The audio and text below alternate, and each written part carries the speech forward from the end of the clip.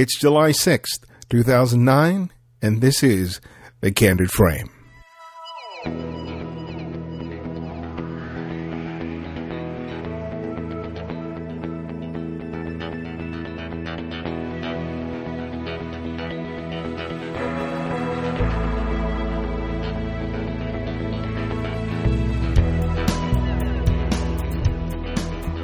Welcome to another episode of The Candid Frame. A couple of reminders. I'll be in Seattle the end of this month as part of the Better Photo Photographic Summit. There's still spaces available for the seminars on Saturday and the photo walk on Sunday. So if you're in the area, please consider signing up and saying hello. There'll be a link on the blog or visit the betterphoto.com website. I'm also in the process of making some changes to my blog at laphotoboy.blogspot.com, and I'm going to be occasionally posting essays on my journey as a photographer, so check it out when you have the chance. Today's guest is Olympus visionary Ann Day. Now, when it comes to some photographers, there can be a huge gap between the professional and personal work, particularly when the camera is turned on their own family members. What I like about Ann's work is that the intimacy that exists in her personal work extends itself to her professional work. She has a wonderful sense of light and color that informs all of her images, whether you're a professional or an amateur. Looking at her images really inspires you to bring up your A game, even when making images of your own family. So sit back and enjoy our conversation with Ann Day. Well, Ann, welcome to The Candid Frame. It's a pleasure to have you on the show. Oh, thank you. I always like starting off with asking people how they discovered photography. So what's the story with you? How did you discover photography and discover that it was a passion for you? Well, I really like to draw and paint. And by the time I was a teenager, I kind of realized I didn't have enough patience. And when the first time I went in the darkroom, I said, "Hey, this is really great. You get the thing right up there, floating up there in the deck tall."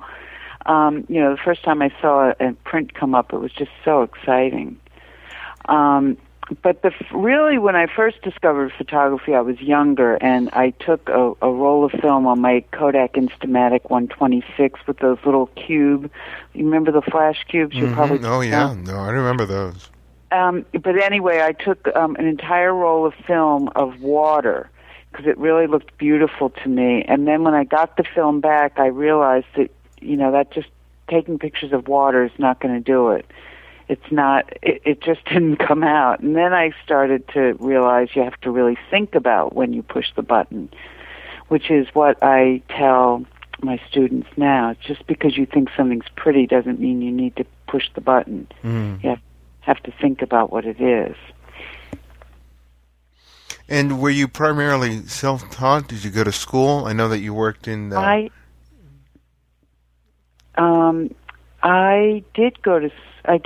I took courses in photography all throughout high school and college.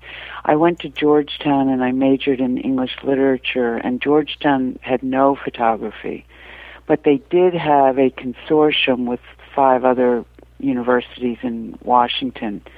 So I took courses at the Corcoran School of Art and at George Washington University. And then when I moved to New York, I took courses at the School of Visual Arts, at the New School, at ICT. I kind of took them as I needed them. When I needed to learn about architectural photography, I took a course at School of Visual Arts with an architectural photographer, and then I became his assistant. And then when I had my own jobs, I used to call him and ask him questions about, what do I do? I've got fluorescent light and tungsten light and daylight. What kind of filters do I use? Little did I know that with digital, we wouldn't have to worry about any of that. Mm-hmm. Well, you have a diversity of work, but a good amount of your careers as a professional photographer was as a photojournalist. How did you come to begin that kind of work, and what opportunities did that provide you as a result of being a photographer? Well, I didn't ever really, to tell you the truth, make very much money doing journalism. So I did other jobs when I lived in New York. I did a lot of PR work. I covered parties, and I did weddings, and I still do. And then I was more interested in doing photojournalism, but I really couldn't figure out a way to do that and stay alive. So I financed a lot of I went to Haiti, and then I went to different places in the world, and a lot of Nicaragua, different places in Central America, and so on. And I have really photographed a lot of interesting things as a result of having gone to those places, but I kind of initiated it myself. I mean, I didn't have magazines clamoring to send me to dangerous places. Well, that's a big part of not only the photographic world then, but now is the whole idea of self-assignment and personal projects. I think it must even be harder now because everybody's competing with you with cell phones. I would imagine it's harder for a young photojournalist now than it was even back in the 80s when I was doing it. What did you find that appealed to you about the travels? Because I know you photograph a lot of people, but what was it about people or communities or cultures that really kind of appealed to you and wanted you to turn the lens towards them? I would say that what's interesting to me is always the same thing. I'm always interested in light, and I'm always interested in people's faces. I mean, my first pictures were actually of my grandmother. And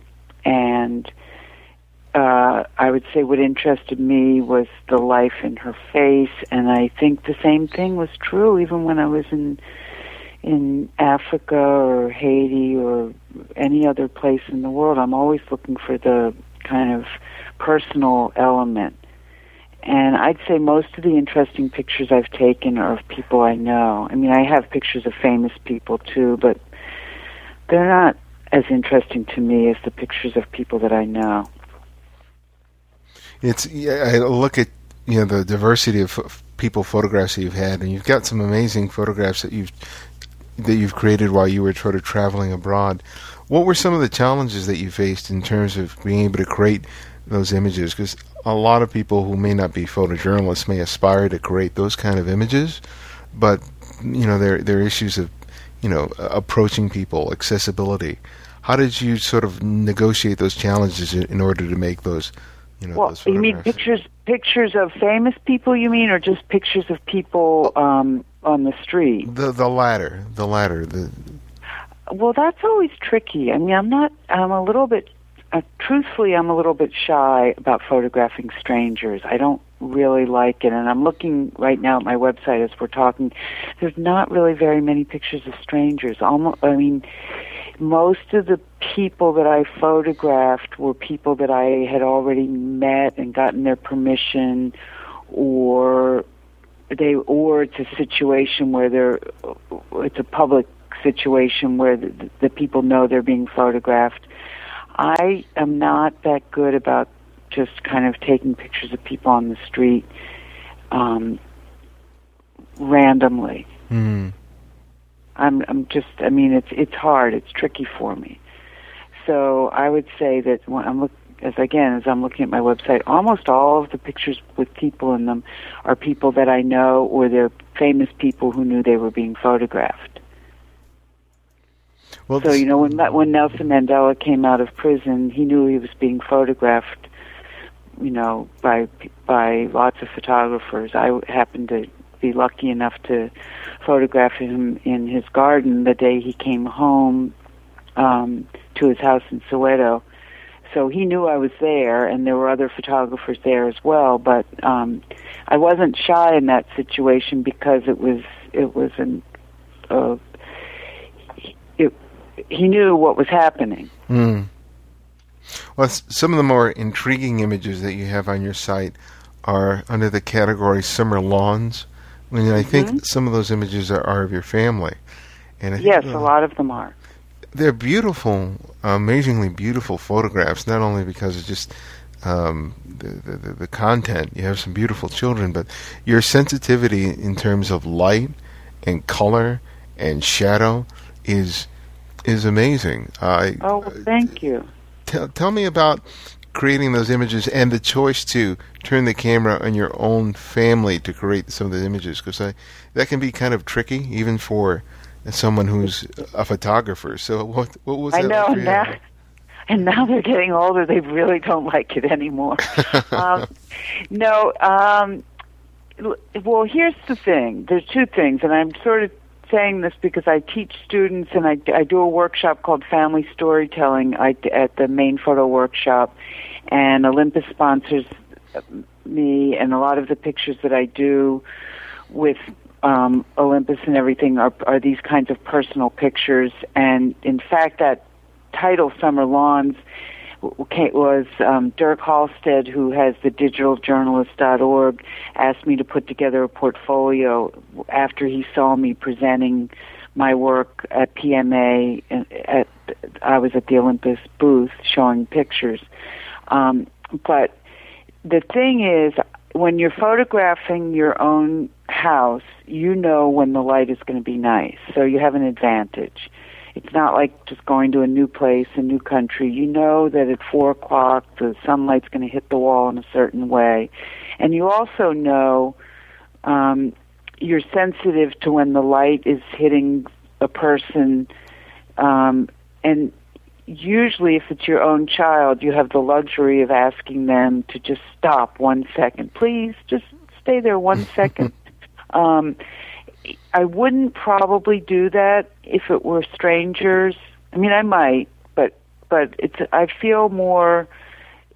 I have more emotion invested because it's my own family, and as you see, I'm all those pictures. I'm very, very interested by the light. But these pictures that I have on my website called Summer Lawns, they're not all my own children. A lot of them are friends or children of friends or, people that I know. I really love these images because, one, there's a wonderful feeling of intimacy that exists within those photographs.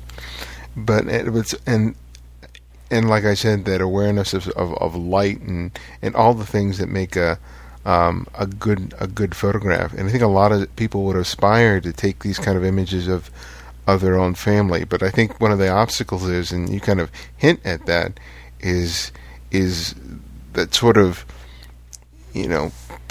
little game you got to play with your subjects, particularly when they're your own family. Mm-hmm.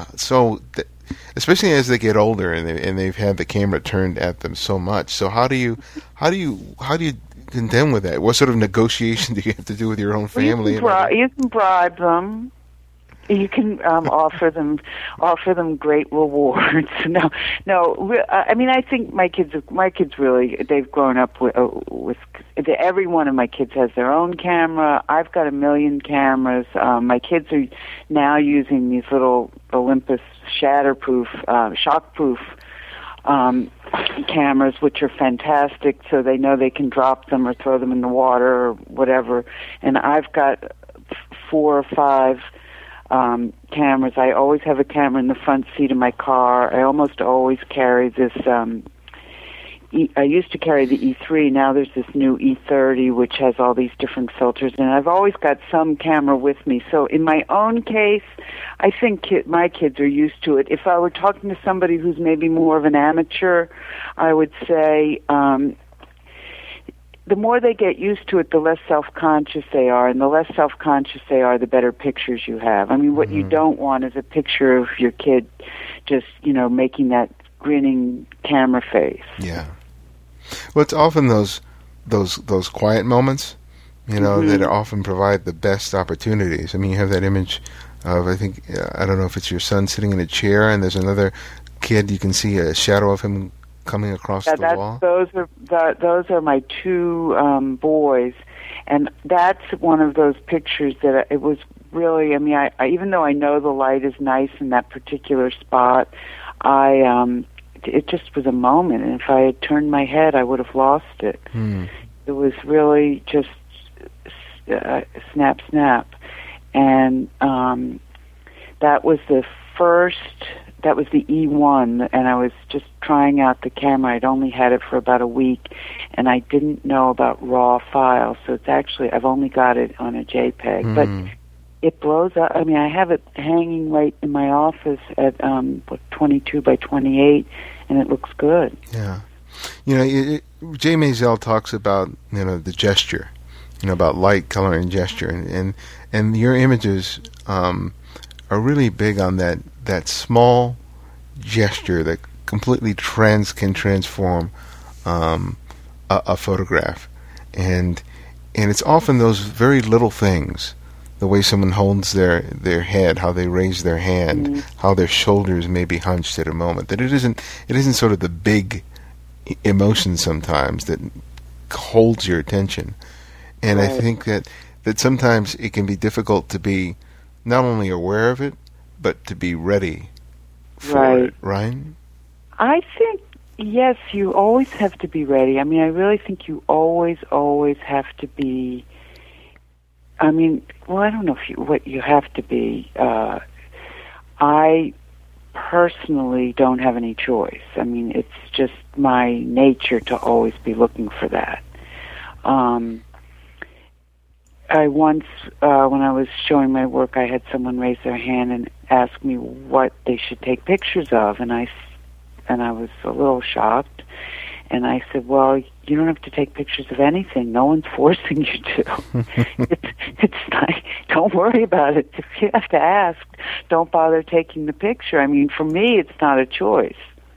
I don't really, it's just, it's so instinctive and so much part of who I am that I don't go anywhere without a camera. And I feel really just naked and wrong if I don't have a camera with me. Mm-hmm. You were talking. Go ahead. I'm sorry. No, I was at a baseball game yesterday, and I left my camera in the car, and something happened with one of the children at the baseball game that was really it was great, and I missed it, and I had to run back to my car, and by the time I came back, that particular kid was gone, and so on, and I thought, oh, just another example of why you shouldn't leave your camera in the car.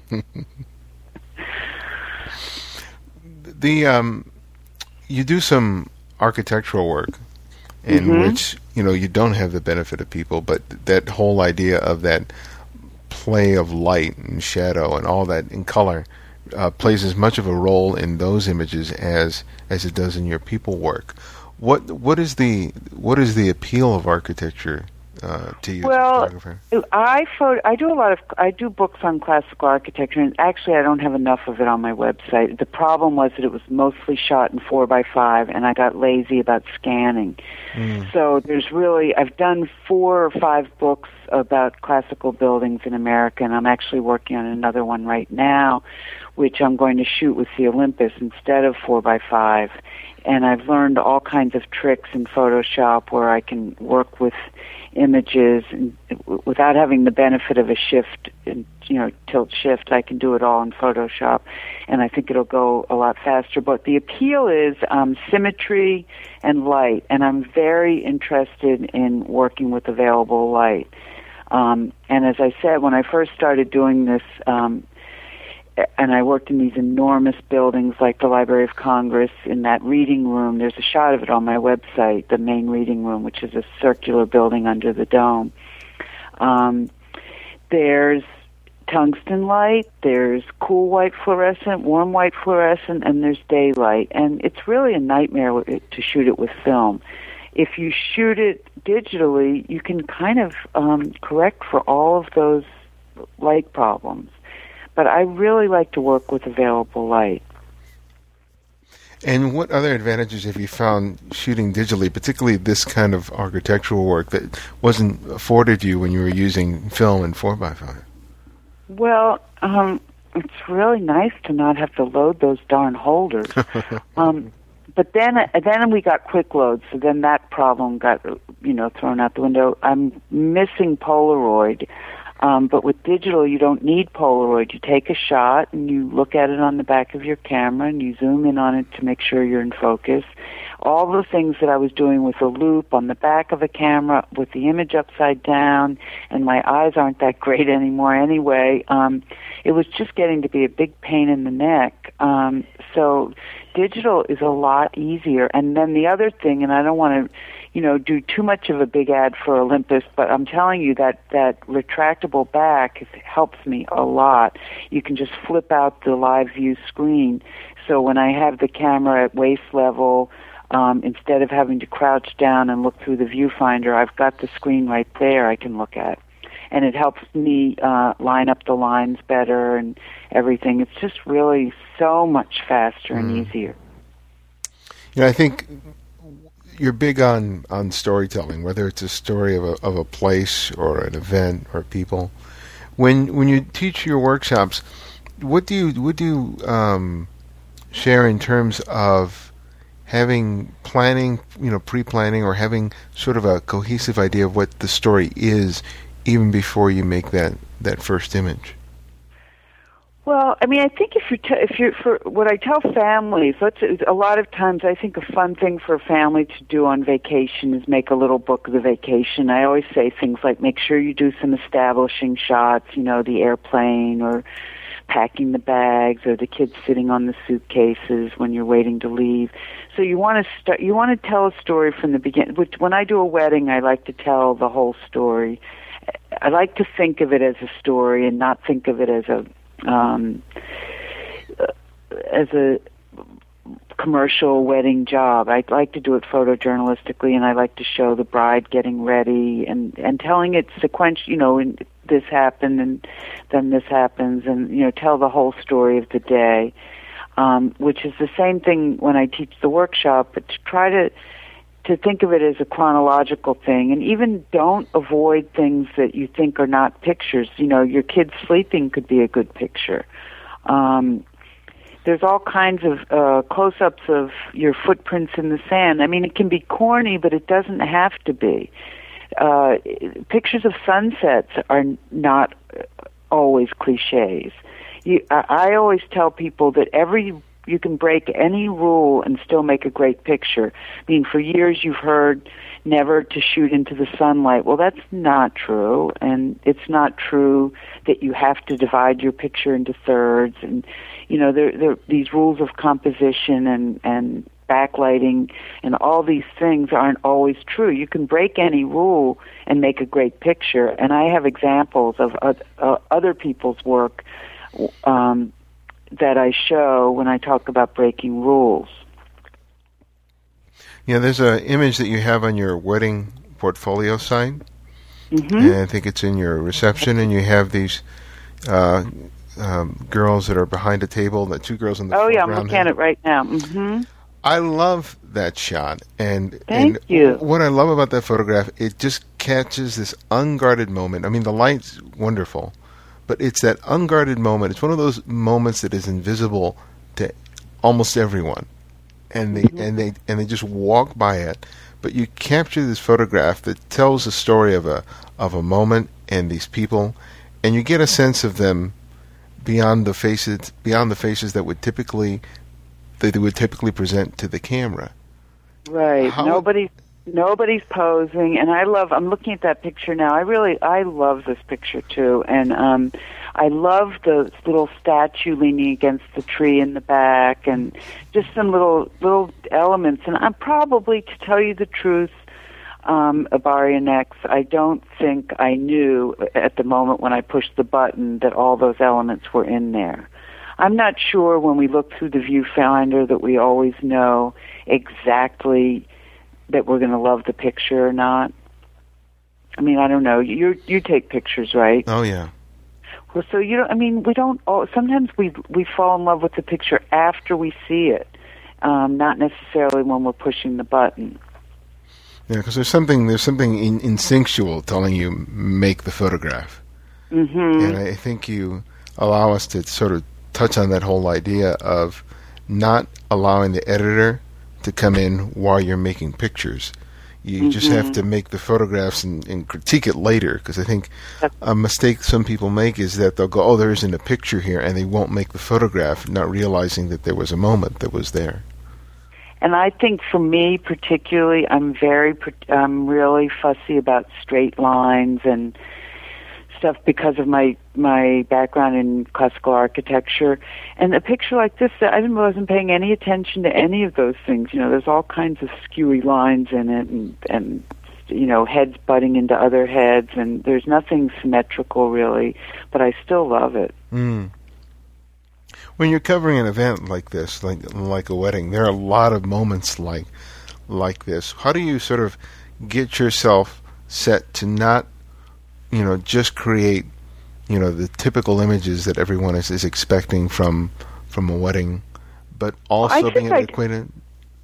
Oh, I'm sorry, go ahead. Also what? And also being open to those other events like this one, those quiet moments that people are experiencing but are not thinking about visually.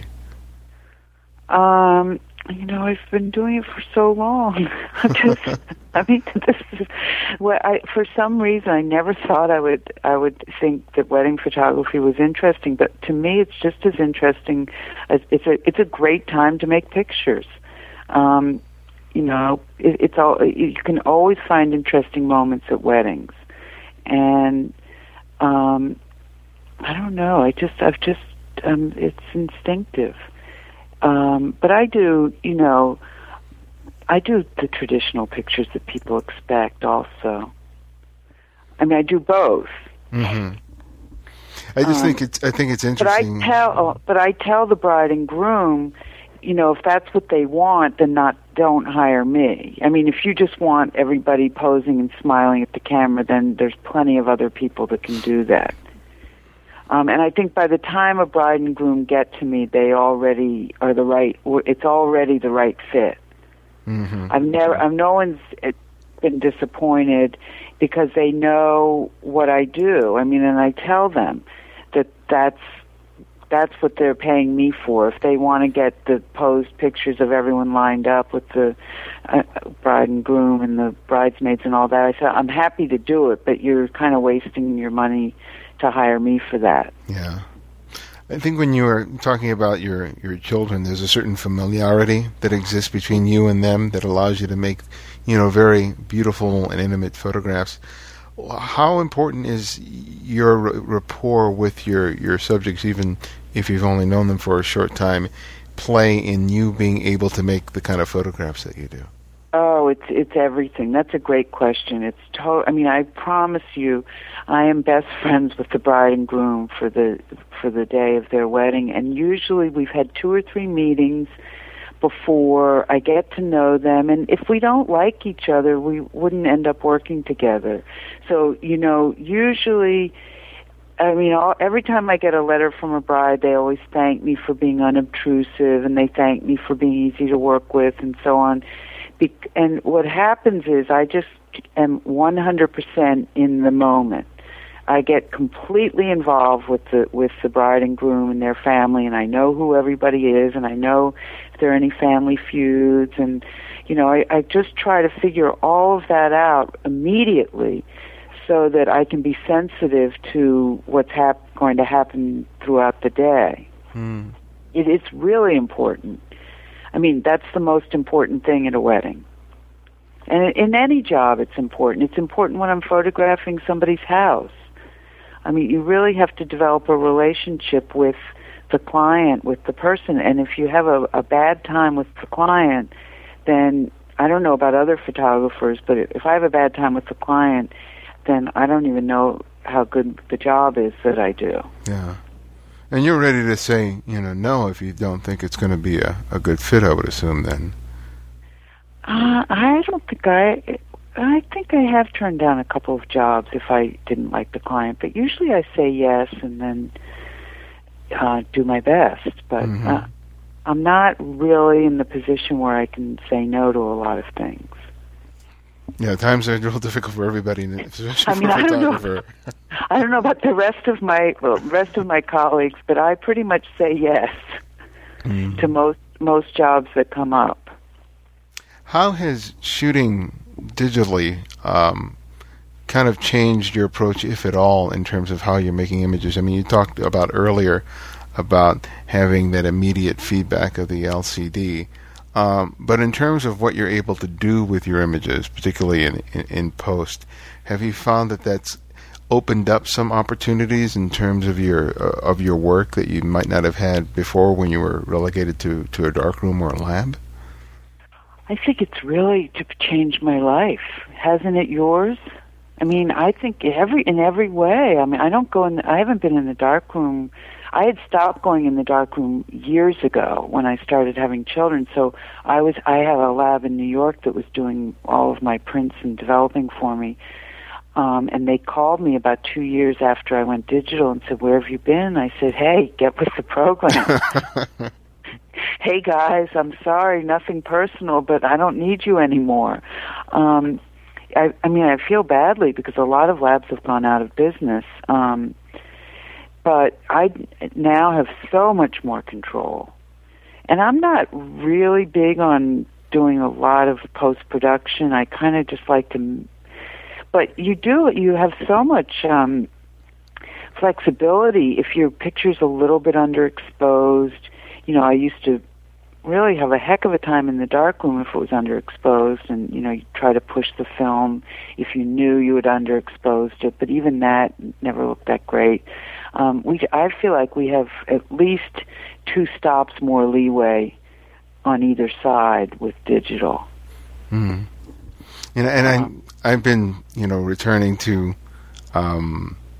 shooting film, and I still continue to shoot digitally and edit, but I have such a great appreciation that I had that experience in the lab to begin with, because that is informing so much of how I use the digital tools today. And exactly. I mean, you're probably dodging and burning exactly the way you would in the darkroom, right? Absolutely. You know, I have to say, I did just get a film camera as payment for a job, and I'm really excited. I've never had one. It's the Mamiya 7. Oh, God, you're going to love that, yeah. I know, and I think it's like I've been thinking for years, this is the only film camera I'd want to use. And I still use my Leica sometimes. I have an old M4. But I don't know who's going to do my film, because I'm not.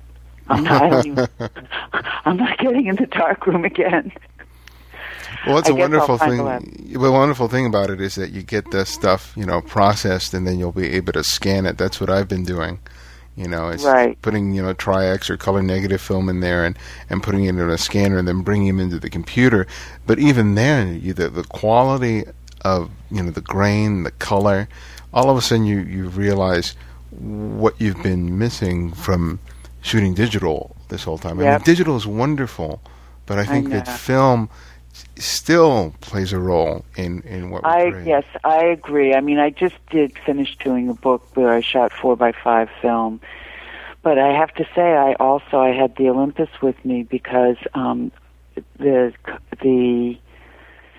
is really, again, I'm not trying to do an ad, but I promise you, I've done color. I've used the other cameras, and the auto white balance on the Olympus, the E3, is spot on. I never get the colors wrong. So for every 4x5 shot that I did, I made a reference with my E1, and when I got the negatives back, the transparencies back and put them on the light box, I checked them against my digital files to make sure that the color was somewhere in the neighborhood of correct. Mm-hmm.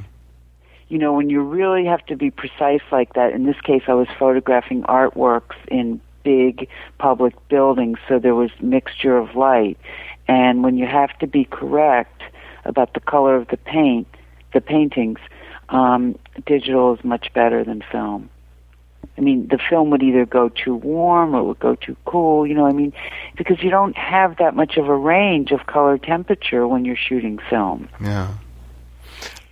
Yeah, when I talk to photographers, oftentimes I realize recently that I'm not oftentimes talking to them about printing and the actual printing of their photographs, because especially when you're dealing with business clients, you're oftentimes just sending stuff electronically, and that whole dialogue in terms of the print sometimes we forget to talk about it. So I want to ask you, what role does the print play in your work, particularly your personal work? Well, it plays a big role in my personal work. My business work, it really doesn't play much of a role. Most of the times I deliver to the client as a DVD, and I rarely do prints for clients.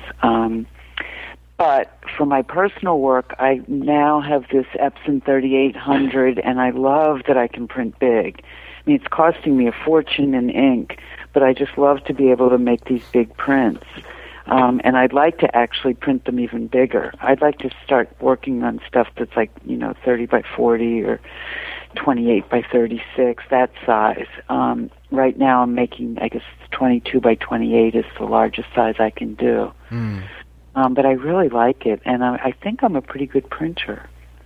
I think I'm doing the same stuff I'm just as fussy now as I was in the darkroom. I remember the reason I stopped printing in the darkroom is because I could spend an entire day to make one print, and I realized that I was never going to get anywhere if I was doing that. Mm-hmm.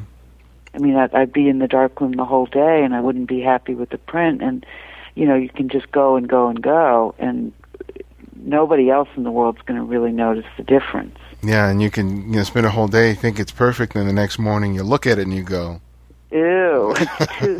Right, exactly. Yeah. Exactly. But no, I love this. I love printing, and I print on this really good either the Epson velvet paper or the Hahnemühle, whatever that really heavy photo rag is. But I think it's something, because for me, when I have the chance to actually hold a print of a photograph, the experience of just having that tactile feeling of holding something you've created in your hands rather than just looking at it on the computer, I think there isn't enough that can be said about that. There's something about that tangibility that makes the whole process of making an image remarkable. I agree, and I think what I like is the way the paper just drinks up the ink. It's for me with the digital prints, even if they're made from a negative, I feel like they're much richer even than silver gelatin. I get the feeling that the print is like, that it's living in the paper more than I did with silver gelatin. Mm. Well, the last question I always ask is that I ask each photographer to recommend another photographer for our listeners to discover and explore. And it can be anyone from the past to the current, someone who influenced you, or someone who you just recently discovered. So who would that one person be? Oh for my you? gosh, I wish I knew you were going to ask me this question. Let me think, because there's so many people I've recently discovered. I photographed the Obama inauguration, and somebody pointed me to this young woman whose name I can't remember. She did a book about, she covered the Obama campaign, and I think her name is Scout. Do you know who I mean? No, but I can see if I can figure it out. Her name is Scout, and it's Tamarkian or Tajarkian or something. It's the most, you have to see her book. It's great. Yeah, I found here, Scout to Funk. It's an IAN name. Yeah, it's TUFANKGIAN. I'm not sure how to pronounce that. Something like that. Anyway, her work is spectacular, and she's young. And then let me think who else. Because I don't know her, but I'd rather recommend somebody that I actually know who's interesting. Oh gosh, I don't know. There's so many photographers. Oh, you know who I love is David Hilliard. Oh, okay. Do you know who he is? I'm familiar with his work, yeah. I've never met him, but when I teach my class, I like to show my students. I never really show I show my own work, but I have a whole list of other photographers who do very sort of intimate family pictures. I show pictures of Tina Barney, and I show Lee Friedlander, and I show all kinds of photographers. Sally Mann, and this David Hilliard I just discovered about a year ago, and I started to show his work. I made a little slideshow of famous photographers. Edouard Boubat, I love his work, but I show intimate pictures taken by famous photographers. I only show pictures that my students themselves could have taken. So nobody that's doing anything tricky. Okay. I mean, it's all pretty straightforward, candid, intimate kinds of portraits that I show.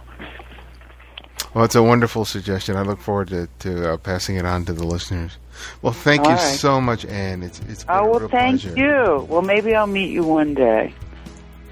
Thanks again for joining me. If you have any comments or suggestions, please email me at thecandidframe@gmail.com or post a message on the blog at thecandidframe.com or the fan page on facebook.com. Till next time, this is Ibarrion Exparello, and this is The Candid Frame.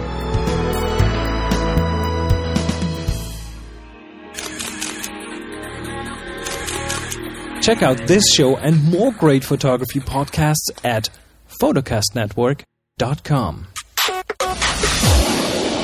photocastnetwork.com